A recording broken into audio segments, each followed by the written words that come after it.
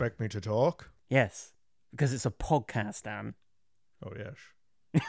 Shit. That was a good impression. Thank you very much. I'm kind of losing it now. Oh, yeah. Wow. Miss Moneypenny. Kinda. Shit on my lap. So what are we talking about, Phil? I don't know. Sean Connery in Jason Bourne? Jason he Bourne, was in yeah. that, He was wasn't in he? that, Yeah, and Kingsman? League of Extraordinary Gentlemen. It's got to be that. Yeah. It's mother flipping James Bond. Oh, yeah. Yes. Finally. Yes. After... 2 years? Yeah, It meant to come out March last year, I think, wasn't it? Yeah, and it's technically... It's one of the longest gaps between Bond films. Although I did find out some random... We're going to jump straight in with the trivia. Oh. Do you know he broke his ankle on one film and broke his leg on another, and that's why there was such a gap between some of the films? Yeah. Yeah. Yeah, and also with this film in particular, like parts of Pinewood got blown up. That I remember. What? yeah, I remember when they were shooting No Time to Die, which at that point was called just Bond 25. Uh-huh. There was lots of production issues. Like Daniel Craig got injured multiple times, like he does on every Bond film. Part of the set got blown up. They had an issue with one of the car crashes, all sorts of stuff. So even before COVID came along, It's still a problem. Still having issues. Well, And welcome to that damn film show. Hello. We went off on a tangent. We did indeed. But Karen, what were you saying? No, that was it. Yeah. Let's crack on with the show. Well, welcome. This is Bienvenue. James Bond 25, Yeah. also known as No Time to Die. Or Shatterhand, as it was originally called. Shatterhand. Yep. Why? I'm glad they didn't go with it because all I can think of is Shat in my hand. It's not a good title. Or they could do the Sean Connery version and Shattered. Maybe they realised that That's right, so because they knew everyone would just do a Sean What, Connery Shatterhand impression. doesn't even sound like a Bond name. No. It sounds dumb. It was a working title, but very much Needs a to work working harder on title. yeah, exactly. Yes, so we will have our usual spoiler section at the end of this, so don't worry, we'll avoid spoilers best as can. We won't really talk much story because we don't want to spoil it for anybody. It's quite spoilery. It is very spoilery. I mean, you can probably guess, it's Daniel Craig's last Bond film, so it's very important to not know everything. So I'm going to turn to the old IMDb to do the synopsis because I feel like the first 10-15 minutes are massive spoilers. And then the stuff you've seen in the trailers doesn't really cover that. I mean, apart from, the spinny car scene. But yeah. Yeah. Well, we can talk about we'll talk a little bit. We can but talk we'll be about careful. the stunts and some of the visual look of the start. But yeah, there is quite a lot of story content which follows directly on from Spectre, I would say. Yeah. So you don't want to talk It's too very much. much a sequel rather than, just being another Bond. Whereas normally Bond films don't carry on from each other, do they? I think they Daniel do, Craig ones do. But. They do loosely. Some of the old ones, the Sean Connery ones, it's because it's Spectre, they have the same sort of thing, but it's not. I wouldn't say it's as intensely connected as these five, the Craig's five. Yeah, that's very much a tight knit progression. Because with Connery's, Spectre only really comes in From Russia with Love. And then Goldfinger kind of ignores Spectre. Okay. So whereas, although it's kind of a point of contention with Skyfall, that seems like it's separate, but they do link Silver into Spectre, so it's technically all connected. Okay. Yeah. Anyway, synopsis for this film, according to IMDb, Bond has left active service and is enjoying a tranquil life in Jamaica. His peace is short-lived when his old friend Felix. I keep trying to call him Leiter. Leiter. Leiter. Oh, yeah, that does read right. You're right. Felix Leiter from the CIA turns up asking for help, and apparently talking about the multiverse. Strangely, I don't get why he did that. He did that. The mission to rescue a kidnapped scientist turns out to be far more treacherous than expected, leading Bond onto the trail of a mysterious villain armed with dangerous new technology. Here it's the iPhone 27. Oh, God. It's even worse than they first predicted. Right. Well, that's your synopsis. That's what you're getting from me because I don't want to spoil anything in this film because it was pretty damn good. I really enjoyed it. It's very good. It's still... Nothing has beaten Casino Royale, and this still doesn't beat Casino Royale, but... Some scenes do, in my opinion, yeah. A kind of from a action perspective. Oh yeah, the action was fucking and sick. Stunt perspective, it was incredible. What films had the director done before this? Do you know? I can't remember. Has he done anything Hollywood based? He's done a few things that when I was looking at his filmography, that I did recognise, be that TV shows maybe. But I can't recall off the top of my head. But it is the same. Oh, he wrote the reboot of It, which is a very good movie. Oh, okay. Director wise, Maniac. I've not seen that. Oh yeah, I started watching that. It was really good, but it's very intense, so I kind of didn't follow up with it. He directed some episodes of True Detective, which I've never seen, but I've heard is very good. Ah, that's probably where I've seen his name. Because that's a very good series. And then beyond that, that looks like pretty much it. They seem to. It's weird that a lot of big directors end up on small-time directors end up on big films lately. Especially recently. Yeah. I mean, you've got like Ryan Coogler with Black Panther. Yeah, what did he do before that? Before Creed, I mean. Fruitville Station was like his thing with Michael B. Jordan, which was like an indie film, which got kind of. That's good though. It means you end up with more diverse storytelling. That you end up with a lot of different stories than you would if you just pick the same directors or the big directors every time. Definitely, and I think one of the things this film definitely has going for it is I really liked what Sam Mendes did with Bond, because he did Skyfall and Spectre. Yeah. But I think it was time for a slight change, and this director has definitely brought his own style. Yeah. And I've noticed as well, because I rewatched from Casino Royale to Spectre just before we saw No Time to Die, and I noticed that they do swap the people around every few films. So I think both of even with Sam Mendes, because the first with Skyfall he had he's like one of the most famous cinematographers, Roger Deakins. Oh yeah. And he normally works for Roger Deakins, but on Spectre he had Hoyt van Hoytema, who did Tenet. Oh shit, yeah. Yeah. So I thought that would be Hoyt van Hoytema again. Who was it in this one? It was a guy I didn't know. Interesting. Do you know what he's done? No, but they were very good. I thought the cinematography was brilliant. Fantastic. Yeah, I mean, some of the stunt scenes as well, how they shot that. Like this, I mean, you've seen it in the trailers, but the spinning DB9, DB5, the spinning DB5, the shot for that is really cool, and it just gets better as it goes on. Like how it's cutting in and out of the car. That motorbike stunt, where it goes up the thing. Whoa. Yeah, they should not have put that in the trailer, because that was like, because even in the film, I forgot about it, and I was like, fucking hell when I saw it. But I was like, oh yeah, it was in the trailer. But it's kind of like in The Dark Knight when they showed in the trailer the truck flipping. If you never saw that, you'd have been like, holy shit. Yeah. But it was still a good shock, but I wish I never saw it in the trailer. Yeah, no, that's true. But that's how they, they're trying to draw you in, isn't it? So that's just the way trailers are made, unfortunately. But I guess that's one thing we can talk about with the intro. So the synopsis you gave is actually a kind of about 15-20 minutes into the film. I don't know. Yeah, it's quite fast paced. I'd say the opening before the credits is probably about 15-ish minutes. Yeah, because at the very start you have probably one of the best Bond openings I've ever seen. Oh hell yeah, that was awesome. And it was different. Yeah. Because without giving too much away, there's this kind of masked hitman who's going to this house in the snow. I'm not going to say any more than that. It's you've seen it in the trailers, but yeah, that's they've shown snippets of it. But to open with that was really cool. Bit of Wallace and Gromit made a cameo as well. Bit of Wallace and Gromit. Feathers McCraw. And then I thought after that bit it would go to credits. But no. You had that whole sequence in, I think it was Italy? Yeah. Possibly Italy. Yeah. And where we kind of first encounter Bond. I'm not going to say what he's doing there, but you're thrown straight into the action. And that's more like the classic Bond opening. So it was really cool to have a different opening, but then they did stick to the original formula. Yeah. And they had like the motorbike chase, the DB5 shootout, and some really good fights and chases. It was really fast paced, but unlike Quantum, I could follow everything that was going on. Yeah.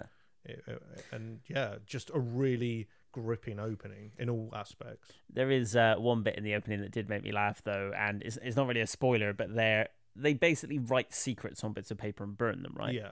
I kept thinking that there's a bit where Dr. Swan throws one out the window, and I just imagine someone going, I gotta burn it to death. It's like, yeah, they are throwing around flaming bits of paper just around the city. Would this not cause problems? Well, that's the thing. When they showed, there was like an opening shot, and Bond's driving the DB5 into the city. And obviously at this point, this doesn't spoil anything. You know he's already left MI6, so he should be in retirement. But obviously that's not going to stay like it is. From a distance, you can see all these fires. And I'm like, why is he just driving into a fiery city? And he's calmly doing it like it's vacation. Like he's bloody James Bond. But obviously they explain it soon after. So. Yeah. But yeah.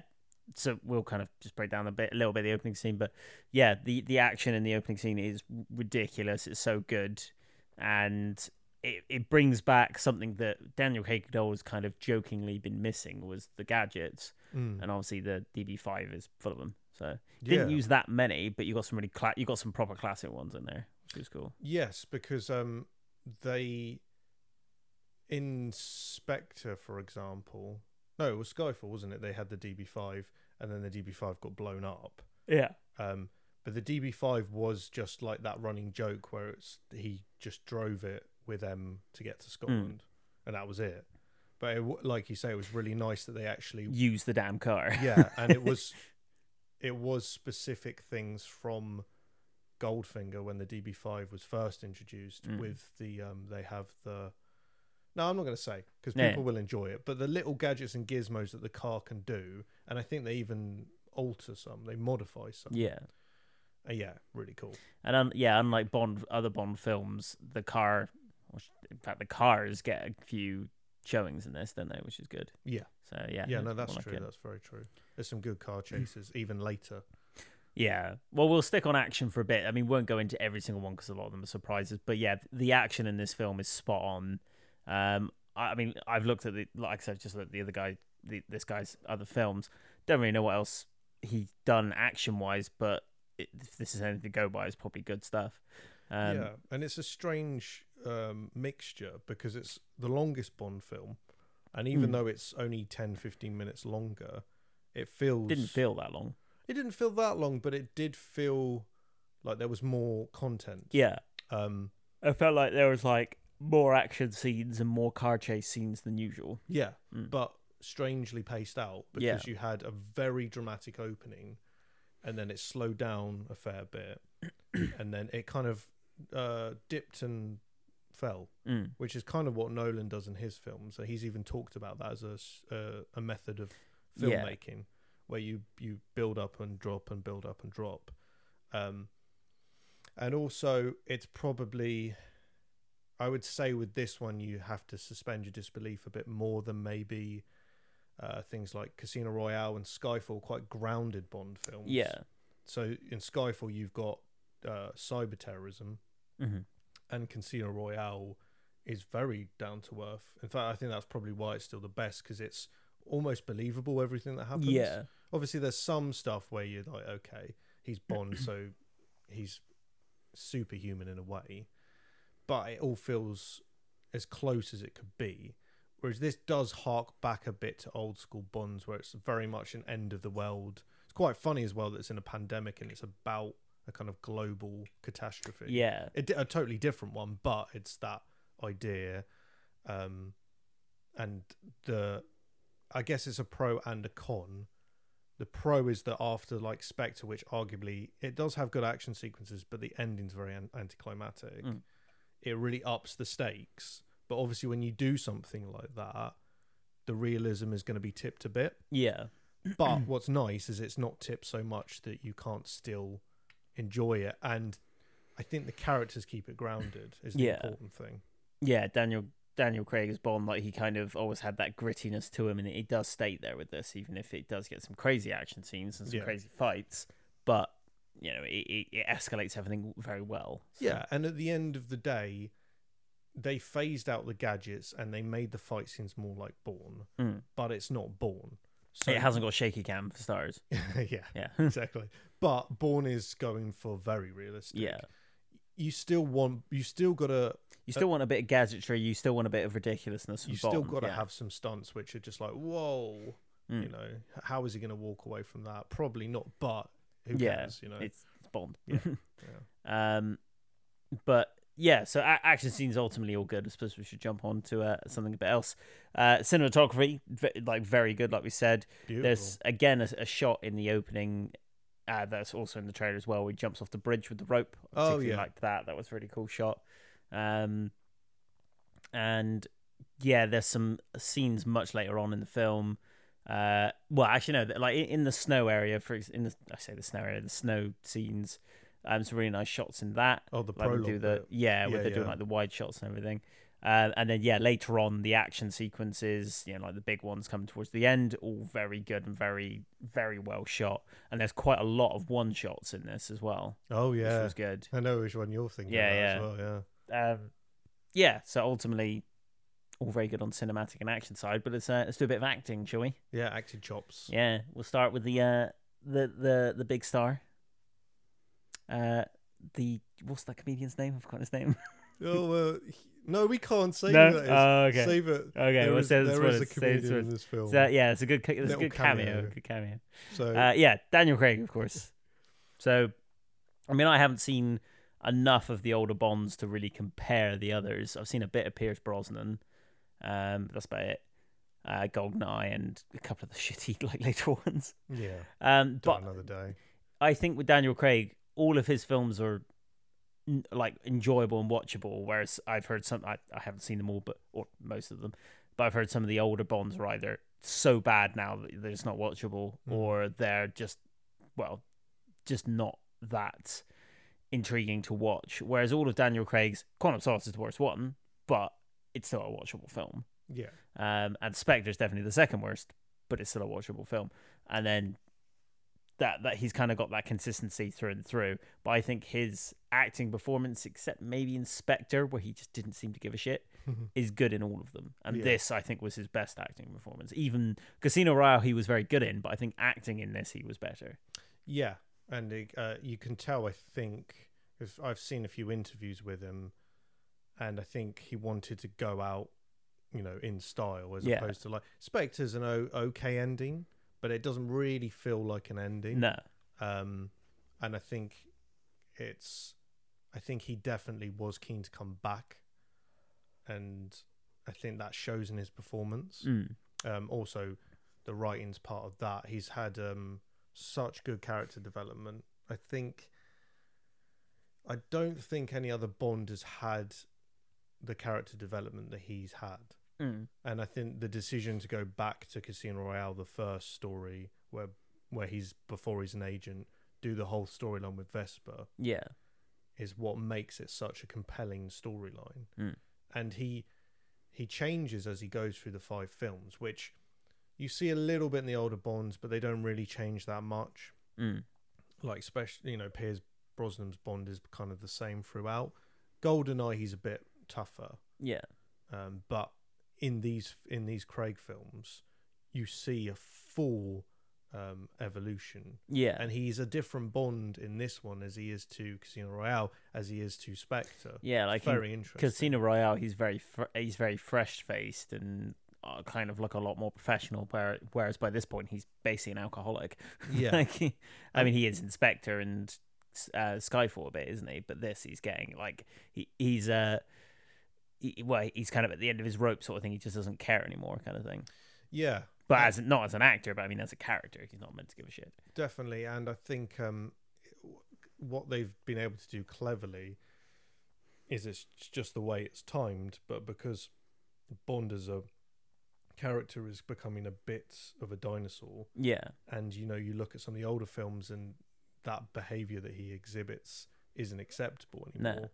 And they do actually, in this film in particular, challenge. It's not that they change him, but they and this is partly with the introduction of other characters, that he's forced to challenge his old-fashioned morals and ideas of how the world works, how gender works, how everything works. And I think it's really clever because it's not only shows great progression over the 5 films, but it's also progression in filmmaking. It's relevant to society now, so it makes him evolve with Yeah, with the times. With the times. I almost feel like Daniel Craig had a hand in that in terms of personally, because he's quite a big on feminism and stuff, isn't he? So yeah, and he got Phoebe Waller-Bridge, who wrote Fleabag, in to do a lot of the writing to spruce up the dialogue. Yeah, because there's 3 central female characters, and they're quite strong female characters. Yes, yeah. This is by far, without question, like the best female characters a Bond film has ever had. Yeah, and I don't say that as in like, oh, they're good for a Bond film. I mean, they are really good female characters, but for a Bond film, this is like top tier by far. Yeah, but yeah, they did. We'll go over them in a minute, but yeah, they wrote good parts for women. And for all of these sort of like worries before, people going, oh, they're going to make James Bond a woman. And it's like, well, thankfully they didn't do that. They just made interesting female characters. Yeah. And which is what we you needed. Want. Yeah, exactly. But I would say Craig is definitely more, I mean, I know you haven't seen as many. I've seen every single Bond film. Yeah. And I think Daniel Craig's the best. I do like Timothy Dalton a lot. And obviously, Sean is great. I do want to see the Timothy Dalton ones. Yeah. But I think Craig is, for me, the best. He's just... I think he's the most, like, human and stuff from what I've heard and what I've seen. Yeah. Yeah, definitely. Nice. Cool. Who should we go on to next? So we should also probably talk a little bit about his physical acting. Yes. Yeah, his stunt work. I think he does quite a bit of the stunts himself, but... obviously, like the fighting and stuff, but yeah, this is, again, his best performance, I think. Not necessarily saying this is the best film out of the 5, but I'd say it's his best performance still. Yeah, and he's 51 now, which is still pretty impressive what he's doing. Yeah. Because he started Casino Royale when he was 37, I believe. Baby, Keanu Reeves was doing freaking John Wick 3 at 55. Or something like that. But, I mean, it's probably the same with Keanu Reeves, like, the list of Daniel Craig's injuries is ridiculous. Yeah. But it does make a hell of a difference. And not just in this film, but in the fight I always think of that really sticks in my mind. Well, there's 2. There's 3 seeing this one, but I don't want to talk about this yet. So ones that people know about are the train fight in Spectre, which is insanely fucking brutal. Yeah. And I think part of that is because they threw each other around a bit. Yeah, like you can tell, and he even said to Batista, "Throw him harder," and that's when he. Oh, that's Inspector, right? Yeah, that's. It's Strange Scene Inspector. Yeah, that was good. And that's when he fucked up his knee. Yeah, and that's when he broke Batista's nose, isn't it? And that's when he broke. Yeah. So these things happen, but it does make a hell of a difference. Obviously, he has to use stunt people sometimes, but that's when the cameraman then comes in and does wide shots. Yeah, hides the face, blah blah blah. But having those close physical fights where you can see his face... yeah, that's when it's better. That's when it's more gritty and realistic. It makes so much difference. It really does. Or like you said, with the John Wick films, it really shows. And you can do so much more if the actor's willing to jump into it. You can do more realistic shots. Yeah. And again, when you're giving everything your all, so you're giving a physical performance and like a motive performance... like when you're firing everything, then that's gonna make the audience invest. Almost invest more. It's gonna be more engaging. So yeah. I do enjoy the Roger Moore films, but you can easily tell when the stuntmen are getting involved. Especially in older films, the stuntmen weren't paid. Well, they were paid pittance back then, and they had no insurance, so they used them a lot because they were wanting to get the experience and stuff. Yeah. So yeah. They used them as much as they could because they didn't want to get the actor hurt and then have to pause filming. And yeah, considering this film, obviously they couldn't do as much stunt wise. Craig couldn't do as much as say Casino Royale because there was a lot of physicality in Casino Royale. Considering that, particularly the end sequence, which I'm not going to say what happens, but the what he's doing in that sequence is ridiculous. It's very impressive. Very impressive. Very good. Yeah. Cool. Yes. Next big actors. So we won't mention what they are because they don't mention it in the trailers. Let's go for. Are you talking about villain time? We won't go villain. Let's go for Lashana Lynch. Oh, okay. Yeah. Yeah. So I'd say that she's a big part of it. She's in the trailers, but she was very good. She has a hell of a physicality to her. That's so. For sure. We're not telling. We won't say what what her part in the story is, because that'll give away too much. She works for MI6. Yeah. So I think that's people could probably obvious, figure out what's going on with that. But yeah, she's a freaking tank. She's like deceptively a tank. Like when you first see her, she's quite tall, okay, and then when you sort of see her a bit up close, like her back muscles are fucking gigantic. She really like looks dangerous as a person. Definitely. But yeah, she was very good. She's not in it perhaps as much as the trailers made it look like she would be. Yeah, but I agree. think she with all three female characters in this, they're all fantastic. But I think she brought the physicality into it and a lot of the style that I felt worked very well for her character, and really sort of gave an evolution to Bond girls in films, because like they're normally just damsel in distress, whereas she was just a badass. Yeah, because she's essentially, this isn't a spoiler, she is a female Bond. Yeah. And I'm not saying that she becomes, they don't do female Bond, but she is the equivalent of, but obviously because she's a well-written character, she's not got an old-fashioned mentality like Bond. She's got a whole different set of ideals and rules. And that's what's interesting, because they come into contact with one another and they have a kind of verbal sparring match, and it's really entertaining. It's funny as well, and that's probably where Phoebe Waller-Bridge's inputs come in, I would imagine, because it's quite quippy dialogue. Yes, there's a few classic Bond one-liners in this that did make me laugh every time. She gives him a run for his money is basically the thing. Yeah.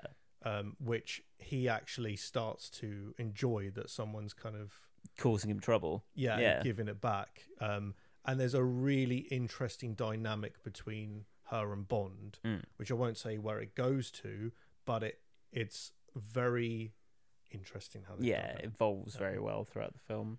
Yeah. Leah Seydoux? Yeah, she's Madeline, isn't she? How do you pronounce her name? I don't know. Yeah. Leah Seydoux. Something like that. Yeah, Madeline Swan. She was good. She's Inspector as well, isn't she? Yes. Kind of like, I guess the love interest for Bond. That's not really spoilers. Yeah, she is a love interest, because they go off together at the end of Spectre. Yeah, exactly. So they're going to be involved. But yeah, she was good as well. I would say she's probably she's definitely like the emotional character. She's like the emotional arc of the film for Bond. Whereas the other two sort of female characters are more just badasses and everything else. But she was still good. She played her part really well. I can't remember Spectre too well because I haven't seen it in a while. Except, well, I saw a bit of it with you the other day. Yeah. But yeah, she's giving a much better performance than Inspector as well. I think that also comes down to her writing, like how they've written her character, because, well, for one thing, again, we're tiptoeing around stuff, but she's presented one way and she actually ends up being another way. Yeah. And this comes down to Bond's inability to trust people. Yeah. I won't say much more than that. But she's got a very interesting progression. What they do with her character, she's quite three-dimensional. And also, you learn a lot more about her. I mean, there's a lot about her as well as Bond. Yes. Which it's they're both equally. I mean, if anything, you learn more about her than you learn about Bond, because Bond is still mysterious. Yeah. It's kind of like Vesper in the respect that she's given a lot of development. Yeah. And there's stuff you learn about her which is really interesting, and also I think that gives depth to her character, which in turn makes her performance more engaging. Whereas in Spectre, she was okay. She gave a good performance, but I felt like she was just kind of, because there was so much else going on in the film, she wasn't really developed. Sidelined a bit, yeah. Because she's introduced quite late in the film, and then it's just, you know, a case of she's just hanging around Bond. Whereas in this, she's kind of quite a big focus. Yeah. In it, yeah. Yeah. Cool. The other actors, we've got Ben Whishaw as Q. Oh yeah, he's great. Yeah, he's kind of playing. He's pretty much always playing the same character he's been playing since Skyfall. But I think this is one where he gets a bit more of his character out. You learn a little bit more about him, but still very, very minorly.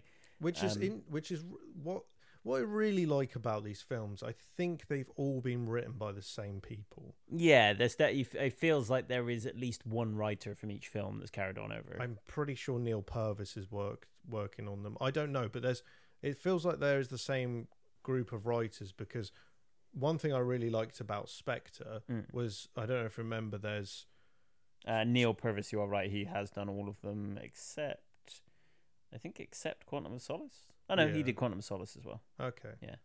But that bit in Spectre where Bond basically has gone a bit rogue. He also wrote Johnny English. Oh, that's amazing! And Die Another Day, and The World Is Not Enough. Oh God. And a film called Stoned, Return to Sender. Yeah, he said he's got it's like all Daniel Craig films, and then something called SSGB.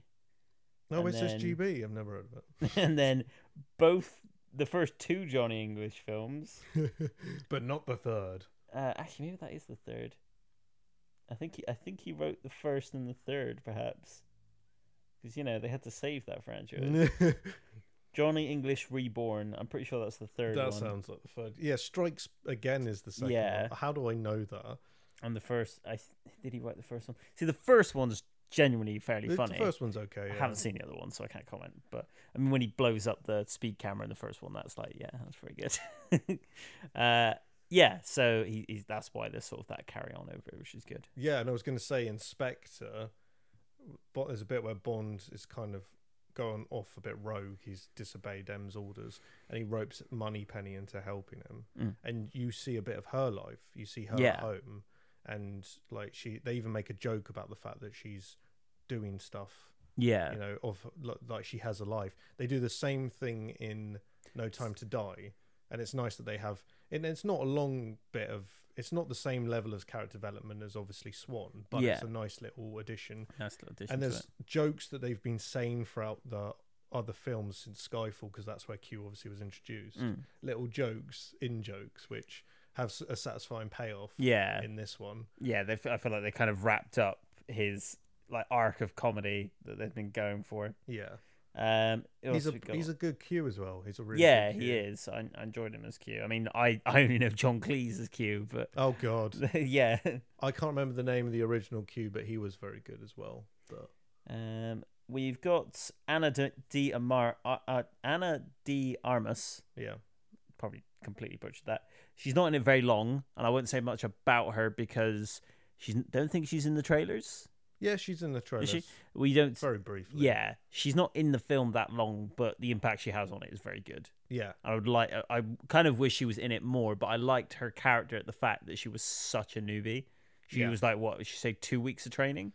Yeah, so they do with her. They do a real spin on the character. Yeah, and her performance is brilliant. Yeah, and her dialogue is really funny. Yeah, and she's definitely kind of the comic element, but she's still kick-ass at the same time. There's a kick she does that you could see it was her because you saw her face. Right. But it's fucking awesome. She kind of like jumps and spin kicks into a guy. Oh, yeah. I was like, that was sick. Yeah. So yeah, she did. She was fantastic in that. I won't say much more on her because, she's not in it enough to really say much else, but she was very good in it.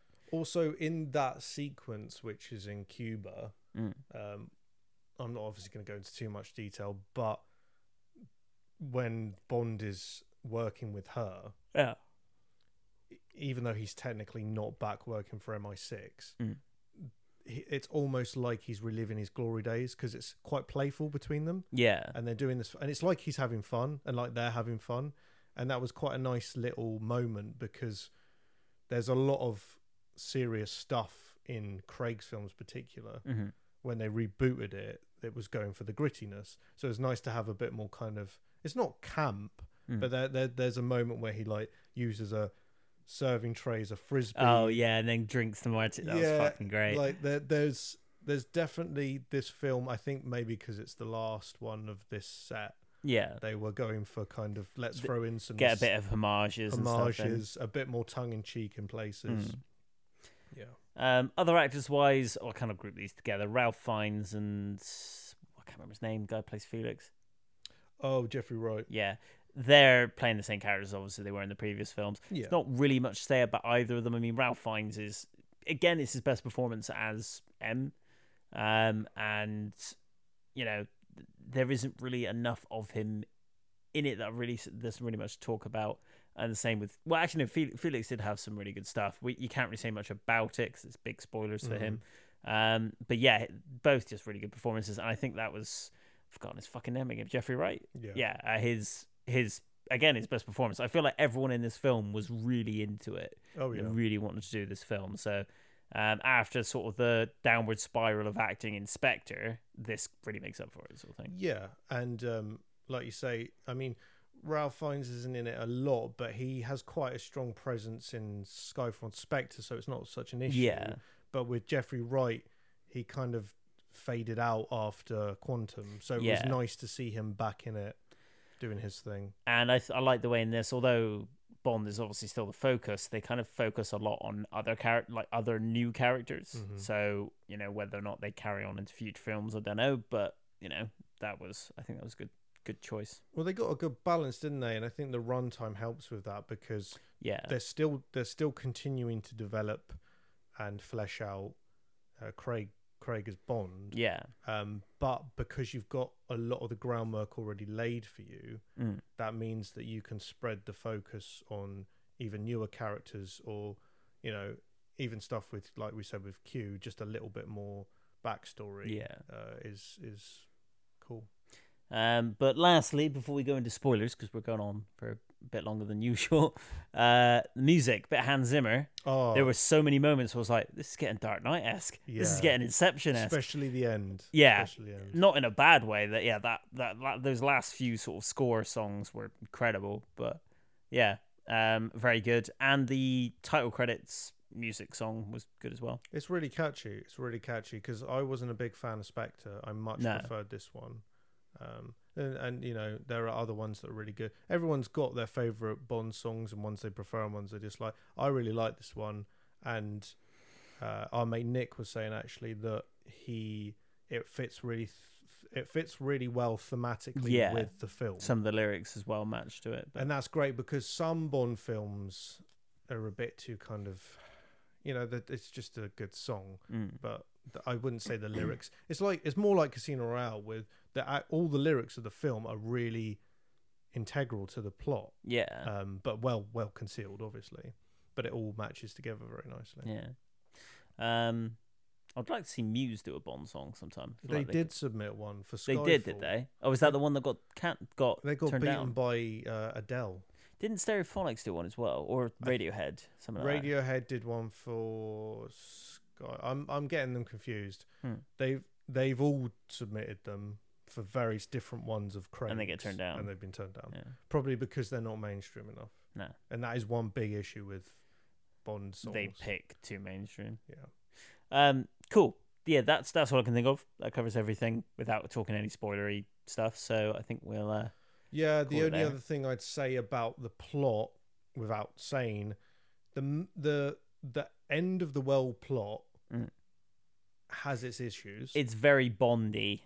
Very Bondy. Whereas the rest of the film kind of evolves. That's still the same. And there is also a kind of a plot hole. Yeah. But we'll talk about that in the spoilers. Oh, and I've just realised we haven't mentioned Rami Malek. Rami Malek. Because he was meh.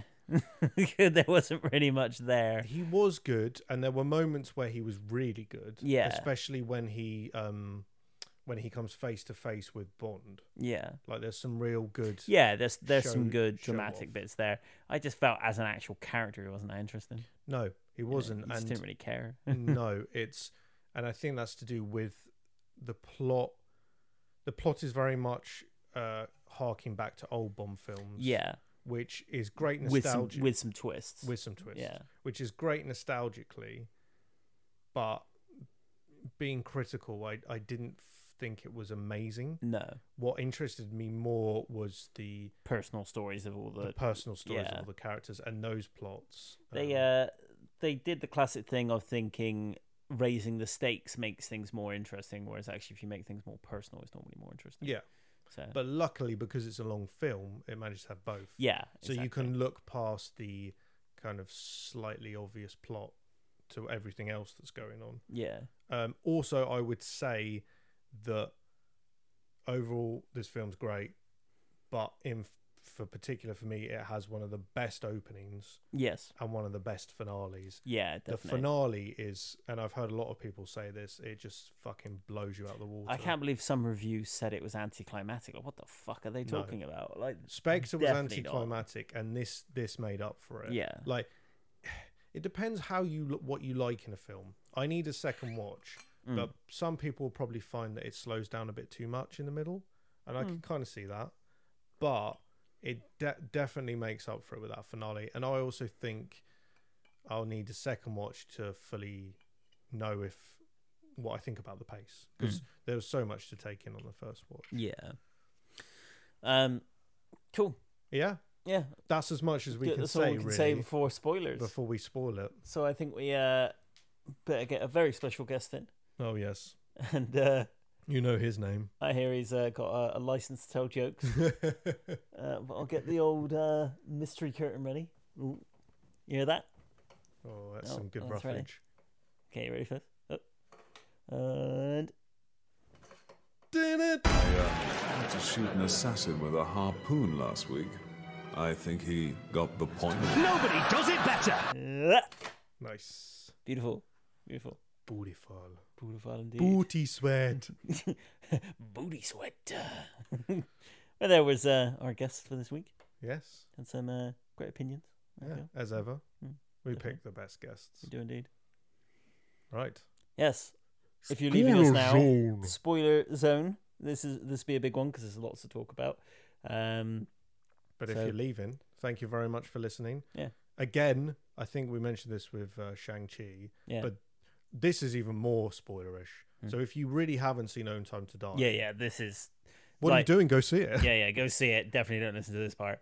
And it's great to see in the cinema. That's the other thing. Don't wait until it gets on. Yeah, definitely. Don't wait until it gets on Blu-ray. Definitely. Oh well, until it comes to Amazon Prime. Oh yeah, because they own it now. Oh right, I didn't realize they had the distribution rights already for that. I think they do, but I think they probably won't do it for a while. Yeah. Fair enough. Anyway, spoiler zone. Yeah. We go for the big one first.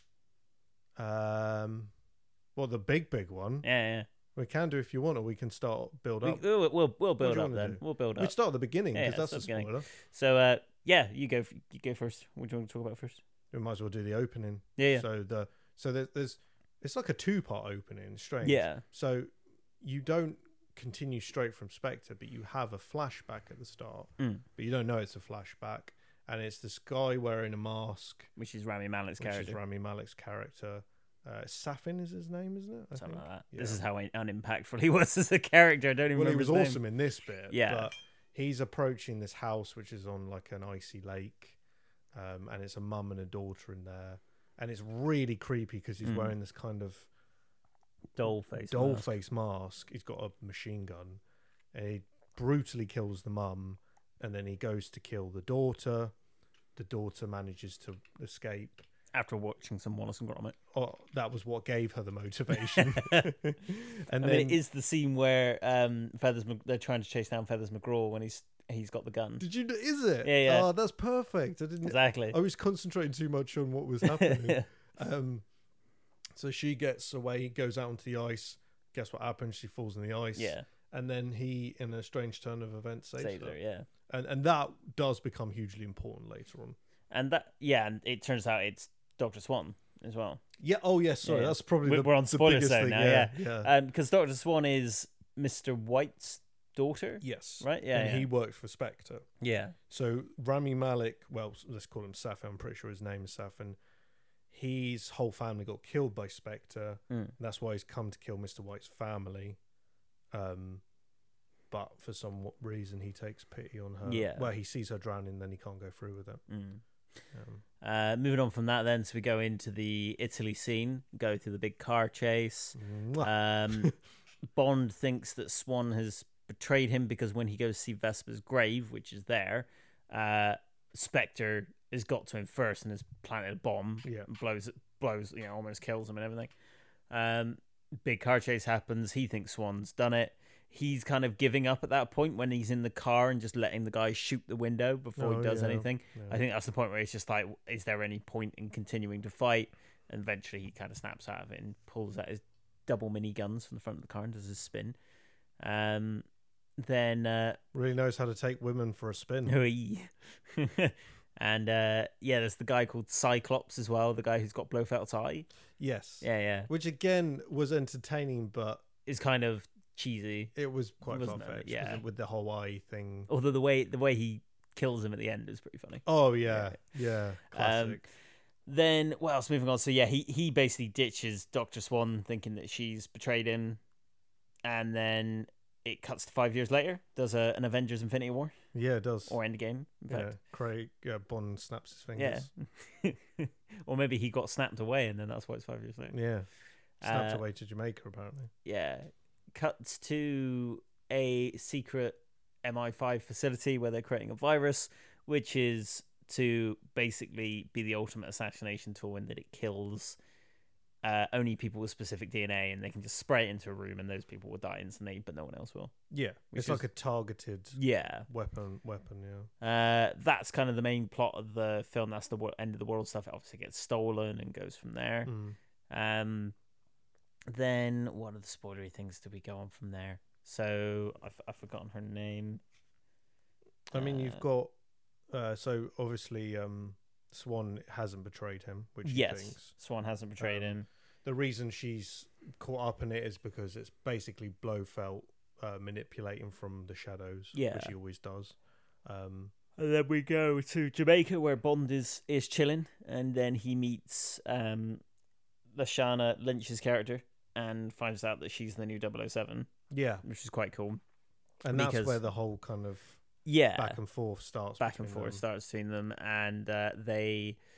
Oh, and before that, he meets with Felix as well, because he wants him to join the CIA and do a mission with him. And they have that really creepy guy, the blonde guy, that I recognise. Yeah, he was weird, wasn't he? Can't remember what I recognised him from. But yeah, he was quite funny. I found him quite entertaining. Logan Ash was the character's name. Billy Magnuson. He usually plays nutters. He was in Game Night. A Game Night is a film with Jason Bateman, and he plays like it's basically like a game. They do like a big game night, but he's actually gets kidnapped, and then they think it's part of the game. Right. What else has he been in? The Big Short. He was in Bridge of Spies. Yeah, I've seen him in a few things. He was quite funny. He wasn't that well developed. He wasn't that well developed. No, he was more just he's secretly a bad guy. Yeah, he was just there to facilitate. He was like a mild comedy relief for a few minutes. Yeah, and to facilitate a betrayal of sorts. Exactly.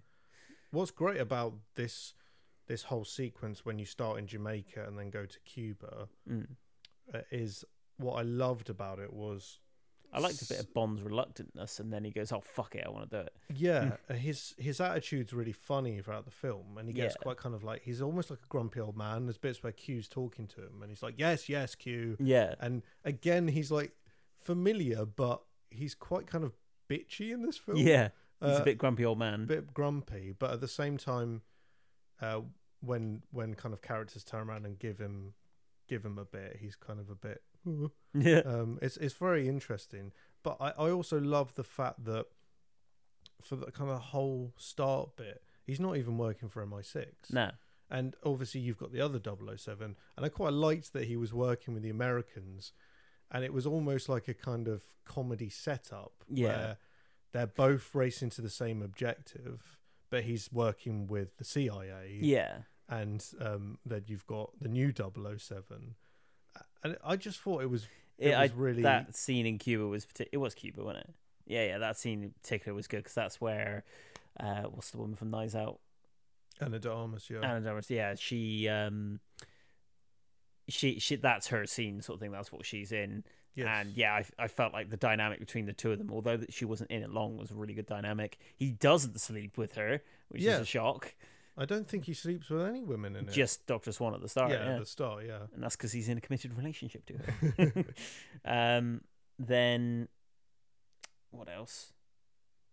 Yeah, what the fuck were we talking about before that? Oh, the Cuba scene, yeah. So yeah, the Cuba scene was amazing, like the fight and everything in it. When he's fighting the two guys and then falls off the balcony. Mm-hmm. But there's the bit where she, like does like a triple shot around her when she's got like three guys. Yeah, on the floor. I noticed that Bond kind of does something similar later on, where he's when he's trying to save. Well, another big spoiler in a minute, but this is a spoiler section. Yeah, I know. Trying to save his daughter and everything. Yeah.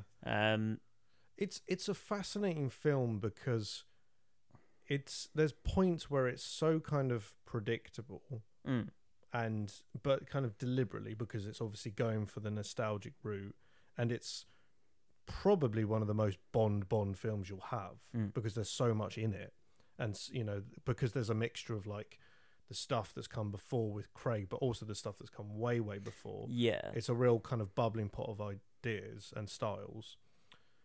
But there are some really interesting twists. I went into that film expecting that Swan's going to betray him. That was my biggest issue. I was like, well, that's just Vesper again. Yeah. It didn't do that, which no women betrayed him, which was great. The other thing was that I thought, because obviously he, at the end of Casino Royale, he says he's quit. Yeah. And then he comes back and he does it in Spectre, but he doesn't come back straight away. And what I really liked was that it takes quite a while for him to even actually agree to come back, and then he's not really. Yeah, and he comes back like almost for his own reasons, sort of thing. Yeah, and he's got his own thing he's doing, and then it's only you get to kind of just near the like last act, and then it's a later spoiler, but Latasha Lynch, is it Latasha? Oh, Lashana. I think it was Lashana. Lashana Lynch's character says reinstate him as 007. Oh yeah, that was good. So technically, that's way into the film. Yeah, and I thought that was really cool because the conventional thing would have been to have like a really short kind of, oh, we need you to come back, and then he just goes, yeah, all right, or he goes, no, I won't do it, and then like 10 minutes later he's like, yeah, okay, I'll do it. But no, in this one, there was he good goes, build up to it. No, I go to the CIA. Oh, I'll give you information MI6, but I'm not really working with you. There was a lot of that. Yeah, I like his banter with M as well. How he kind of hates him. Yes, yeah. And there was some good lines between those two. Then what else happens after that? What else spoilery? I suppose the next big one is like Blofeld is in it. He gets the virus stuff. Yeah, that is the next big thing. Yeah, the virus stuff is like so easily spread that you can literally like spray it onto someone's skin, and because it's nanobots, it just stays there forever. But because it only kills certain people, you won't know it's there until you touch the target. And then Bond touches and strangles Blofeld, which then kills him. That is one thing they did well with Safin, was that, again, it was a twist that you thought Blofeld might be quite a big part of it. Yeah, whereas actually he's in literally one scene. And he's literally in one scene, and it's because Safin fucks him over. He uses his own weaponized biological weapon against him, basically obliterates all of Spectre and kills Blofeld, which again was a really interesting twist because you're killing one of the most important Bond villains, but because it was done in such a interesting, clever way. And also I think with Safin, up until where I said there was a character plot hole, which is with him, him as a villain is justified. Well, not justified, but it's like Killmonger. You can understand why he's doing what he's doing. Yeah. Until he goes ridiculous with it. Until he goes ridiculous. Yeah, because he gets all the Spectre killed, doesn't he? Yeah, and that bit is like, oh, that makes cool. Sense. He's got a motivation. He's not just a faceless villain that's just wants world domination. Yeah. He's actually got a reason to why he's doing it. And the reason, whether you agree with it or not, is he wants revenge. Is because he wants revenge, yeah. But it doesn't make sense why he then goes on to want to kill everyone in the world. Yeah, and that was too Bondy. I feel like I need to watch it again because maybe I missed a scene where they explained it, but I don't think I did. Didn't really make any sense. Then I suppose it goes on to the Dr. Swan stuff. So the fact that she's had Bond's kid. Oh God, yeah. But I don't know why they did the whole she's not yours thing. And it's like, well, everyone knows where this is going. She's saying it's not his, and later on she'll be revealed that it is. It's like, should have just gone with it. You should have just gone, she's yours, yeah. Yeah. You know, like that would have been fine. That would have ended up with the exact same impact. But yeah, then they reveal it a bit later on. Then we kind of go sort of more towards the end of the film, really, and we can talk a bit about there's the action scene in the forest, which was very good. It was subtle. It was a bit slower, but I did like it, like how he wraps the grappling hook part of a Land Rover around a tree and then takes out like bikers and stuff. Yeah, it's almost it goes a bit kind of Rambo First Blood. Yeah, there he's like running around hidden and like kind of more stealthily taking them out. And then kind of later it gets a bit more kind of just shootout. Yeah, but it's nice to have a mixture of fighting styles. Yeah, and you know, he does actually show that he can be a secret agent. So obviously the running joke is that he's the loudest secret agent you'll ever see. But yeah, that bit is really, and again, because it's like a misty forest, it's all kind of atmospherically shot. Very nice. And it's quite a good motivation for it, in that he's trying to protect Dr. Swan and his daughter. Yeah, so. And I think. It's weird because I think if in the past, if you'd ever said to me Bond having a kid, I would have been like, what? But it works. And the reason it works is because they've developed Craig's Bond so well to the point of that he feels he's a different person to who he was in the previous films and to who he was in the previous, 20, however many older films. Yeah. Like they've changed the character. So that sort of character does work with a kid. And arguably it doesn't work at the start. He can't process it. Yeah. But he starts to actually kind of grow, fondness for the kid. Yeah. I was surprised how well it was done and how much I was like, I wasn't even like, nah, that can't be. I didn't even question it. Yeah, it all made sense and everything. I did like the joke where she goes, "Here, I've got something else to show you," and he goes, "What, another kid?" Yeah. So he still retains the he's still got the humor. Yeah. But yeah, then it kind of goes into the final scenes with the action scenes, infiltrating the island where Rami Malek's character is. Yeah, and he's trying to set off all the virus and everything to kill everybody. And that is like that whole island scene is awesome. So, and it's so Bond. Yeah. And Safin looks like there've been a lot of comparisons to the Doctor No, because he kind of dresses like him. And the whole kind of, he has this little poisonous plant area. Yeah. It looks visually great. It's got a real flair to it. Wonder where that actually was filmed. Yeah, I don't know. Interesting. I don't know. But yeah, then you've got Bond and 007, the new 007, infiltrating the island together. I like the way they use both characters quite equally. Like, obviously, she was used purely for action, but he was used for the emotional side, and you kind of had her doing the action instead, which was good. And then you move on to basically... Well, that massive fucking fight scene. Oh, that was shot. So good. Yeah, like starts off with, I love the way the grenade just drops in front of him and he goes, grabs it, throws it straight back up and it explodes. And then they drop down a load more. And then he just starts spiraling up this staircase, sort of almost Daredevil season 2 style, fighting his way up all in one shot, all like loads of smoke and everything about. And yeah, it just goes into these really like cool like gun scenes and like close fights and everything. And then Cyclops shows up again and he strangles him, tries strangling him, but then his watch that Q gave him that sets off small EMPs then short circuits his eye and then just blows his head out. What was it he says? That was really opened his eyes to that. Oh no, it was I just showed him your watch, blew his mind. That's it, yeah. And then, you come into sort of the final bit. I like when Q's explaining to him how to open the blast doors, and Bond just doing it. But yeah, then comes sort of like the final wrap-up, really, is with Rami Malek resets the blast doors, because they're going to send missiles over to the island to destroy it, which is interesting, because the ramifications that have... Because they keep mentioning, like, the Russians and the Chinese are like, what are you doing there? And they've just blown up an island that they can test. So it's left open, that, isn't it? It is, yeah. So I wonder if that'll be something they cover in the next one. Maybe. But yeah. Can they, based on what we're going to say next? Yes. So, that's where... we'll come into that in a minute. But yeah, then he goes to try and leave the island. Rami Malek stops him. He closes the door again and shoots Bond. and then they have a bit of a fight, which was quite brutal because he probably smacks his arm until it breaks, which I thought was quite cool. But the virus stuff that Malik created, he's put in a vial that contains the DNA of his daughter, which is also the DNA of Dr. Swan, and he cracks it across his head so he would never be able to be near them again. Yeah, he poisons him. Yeah. So then Bond basically decides to stay on the island. All the missiles come down and James Bond dies. It's like, what? Yeah. It's like, what the fuck?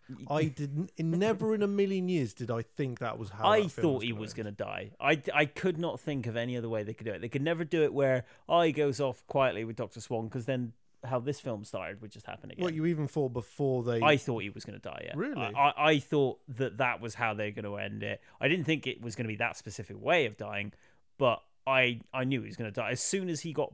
You know when he drops her off on the boat and goes back? 100% he's going to die. There's no way he's getting back to that boat. But I felt he was going to die before. As soon as they said this was the last one, it's only way you can do this is killing him. Yeah, but... See, because I've seen every other Bond film. Yeah, they've never done that. They've never killed him off. But the thing is this time, the other Bond films, they somewhat carry on from each other, but they're more self-contained. Whereas this one is basically a 5-film long story. If they didn't kill him off and he just went off into the sunset or whatever, it's the same problem with this one. He will get dragged back in. If you made it that he quit, he's just going to get dragged back in.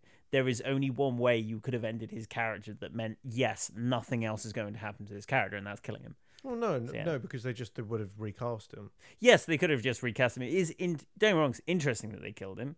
But I think they kind of have it in their head that they maybe want to carry on this universe, perhaps. So with obviously the new 007 and the other characters that are in it, they might carry it on in a sense without having to have Craig. But then, of course, at the end of the credits, it says James Bond will return. So, well, it's always possible that they'll reboot it on the cinema, and then maybe using Amazon they'll do the spin-off. Yeah, that'd be interesting if they did a series or something. Yeah, but that would get quite confusing. But you never know. Yeah, but I think what it'll just be is it's putting that at the end to keep some of the fans happy that are bitching and moaning that James Bond to be changed. But I think they will probably do another film in this universe just called 007 or something. Yeah, maybe. And then eventually they'll reboot it again. Yeah. But I don't want them. It sounds dumb, but it's kind of like. So they doing a 007 film would be fine with the new. The Lashana, I can't remember the actress's name. Sorry, Lashana Lynch. Yeah, that'd be fine. I'd go and watch that. I think that'd be interesting. But I wouldn't want them to only do that. I do want another James Bond. It's an iconic. It's kind of like the Legend of Zelda games. You always want another one to come back, even if the last one wasn't great, or if the last one was a really nice finale or something. You want the next one because you want to have that reboot. You want to have that next stage of it. See, I'm completely opposite. But then I've seen all 25, so maybe that's why. So what, you want the Bond franchise to actually end? I thought that was such a good ending. Yeah. And something, I didn't expect, something extremely brave, because a lot of people hated that online. A lot of people didn't like that. What, they killed them off? Yeah, they're like, oh, it's really depressing. That's not what you want when you walk out of a Bond film. It's well, you want some emotional payoff. Yeah, well, apparently they don't. They're fucking idiots. Yeah, exactly. It's they probably have about as much emotional depth as a teaspoon. Yeah. But I just thought it was such a brave way to take it, and I think that would have been the perfect place to end it, because you've killed Bond. It doesn't need to be rebooted. I could be proved wrong. I'm not. If they can do it as well as that, then fair game to them. But I can't personally think how they're going to revolutionize the character more than that, because when they rebooted it with Casino Royale at the time, that was incredibly new and modern and different. Yeah. And where it's ended, I think that was the most modern you could make Bond be, in terms of the fact that he was starting to view women differently, and he had a kid, and he'd changed. they'd made his character evolve as much as possible. If you recast it, what are you going to do? Send him back to being all of that, starting slapping women around again and being a misogynist? And I think how would it work? I think an interesting take, which is something Nick said, is go to like World War One Bond or something. But then would he be an old-fashioned character again? I guess you would have to be more sensible with how you write it. So it's a bit like the new Kingsman film is going to be set in World War One. Yeah, probably take I some guess cues you'd for do that. it. They could do it in ways that obviously it's not horrible towards women. They can cut out. I mean, if it's espionage in World War One as well, there's only going to pretty much be men. So unless he wants to sleep with Stalin or whatever his name was, it's probably not going to have that much fun. I don't know. I just feel we're now living in a world where there's so many. Continuous franchises. I like the MCU. Yeah. That's done it well, but everything else is trying to copy that. Yeah, and with the MCU, the reason the MCU can carry on is because it's not one character. No. And it's not like a small group of characters. It's an endless pool of characters that will only grow. Whereas with Bond, it is one character. Yeah. With things that go on around him. So, yeah, I can see your point. Like, they should have just ended it there, but it's the problem of Amazon just bought it for $8 billion. They ain't going to end it there. They want a moolah. Yeah, that's the thing. When something becomes so popular it makes too much money, it will never end. Harry Potter will come back in some way, shape, or form beyond whatever it's fucking called, the Fantastic Beasts, because it makes too much money.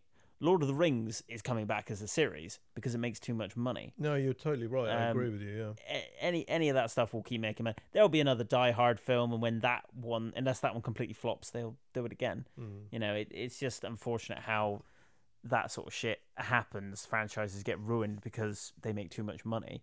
So it's almost better when a film makes a good amount of money, but not so much money it's an unstoppable juggernaut of money making, because then they don't keep bringing it back. Yeah, because the thing about this film is that there are elements to it that are bombastic and they're purely for spectacle and they're nostalgic. But that end was like it almost brought a tear to my eye. Like, it was very impactful, and I never thought I love Bond, but I never thought I'd feel that in the Bond film.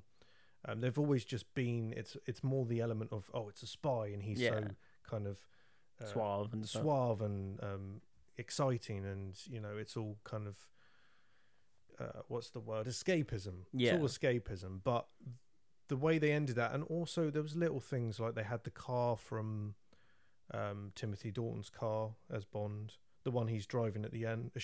Swan's driving at the end. Oh, what that's Timothy Dalton's, is it? Oh, nice. Yeah, it's an Aston Martin, but it's a different model of Aston Martin.